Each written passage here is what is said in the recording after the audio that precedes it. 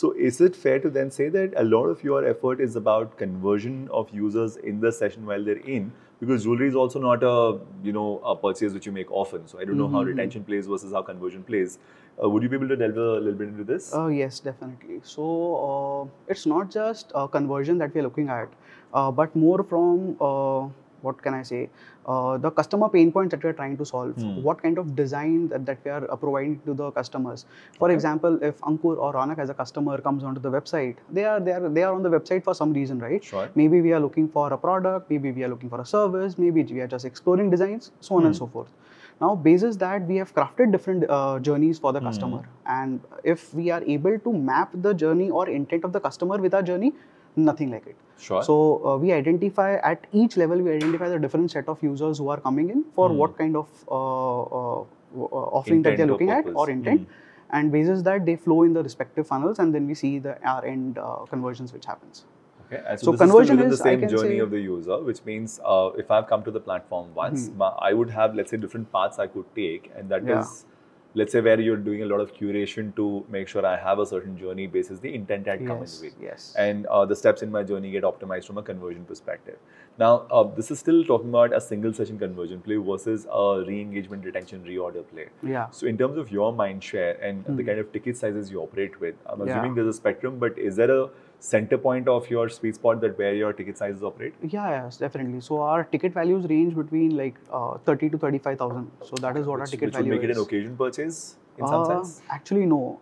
So that was a initial bias that each of us has, that jewelry is not purchased daily or people don't do it. But essentially people do it. So there is a lot of impulse buying that is happening. There is a lot of gifting that happens. There is a lot of occasional buying that happens. So it is a mixture of all these kind of purposes that are clubbed together, and then a jewelry is purchased. Wouldn't that be amazing if you're able to sell 35, 40K kind of stuff with impulse kind of behaviors? Yeah. That's such an amazing position to be in. Definitely.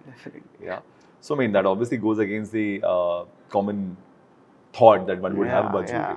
But tell me something now, jewelry in e-commerce, and you're at a fairly decent scale, it runs into hundreds of crores is my impression. How has the shift kind of played out in terms of, was it like ease of access, ease of variety, ease of options, or what is it that the consumers coming to online platforms for?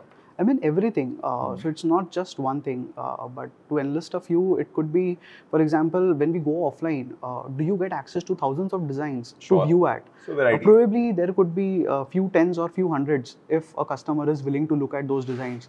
But online, you can see actually thousands of designs. Infinite catalog, How right? big is the catalog? So it's almost 10,000 plus 10,000 SKUs. Wow. So you can browse all of them.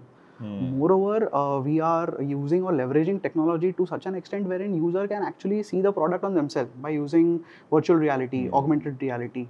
They can actually view those products on them as to how it looks.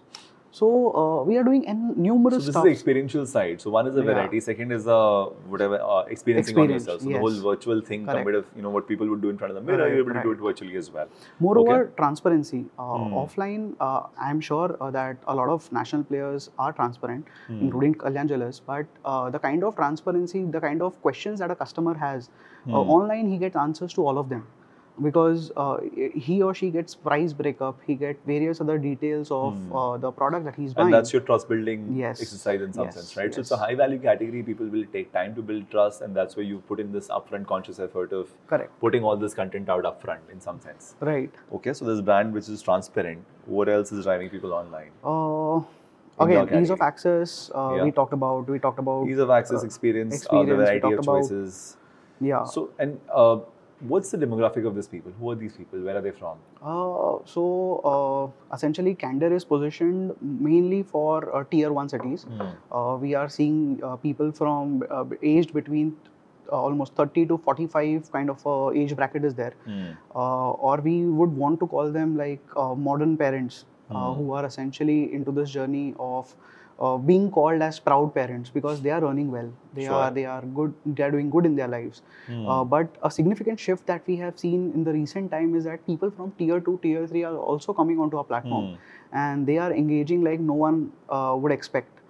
There is a shift in pattern that is happening. And also it's a big function of the kind of catalog they have access to here is amazing. Yes. And this adoption of the Kalyan kind of relationship help actors in terms of building trust? Definitely, I'm sure, definitely. right? Yeah. Because it's a legendary brand, right? So it's out there since 1993.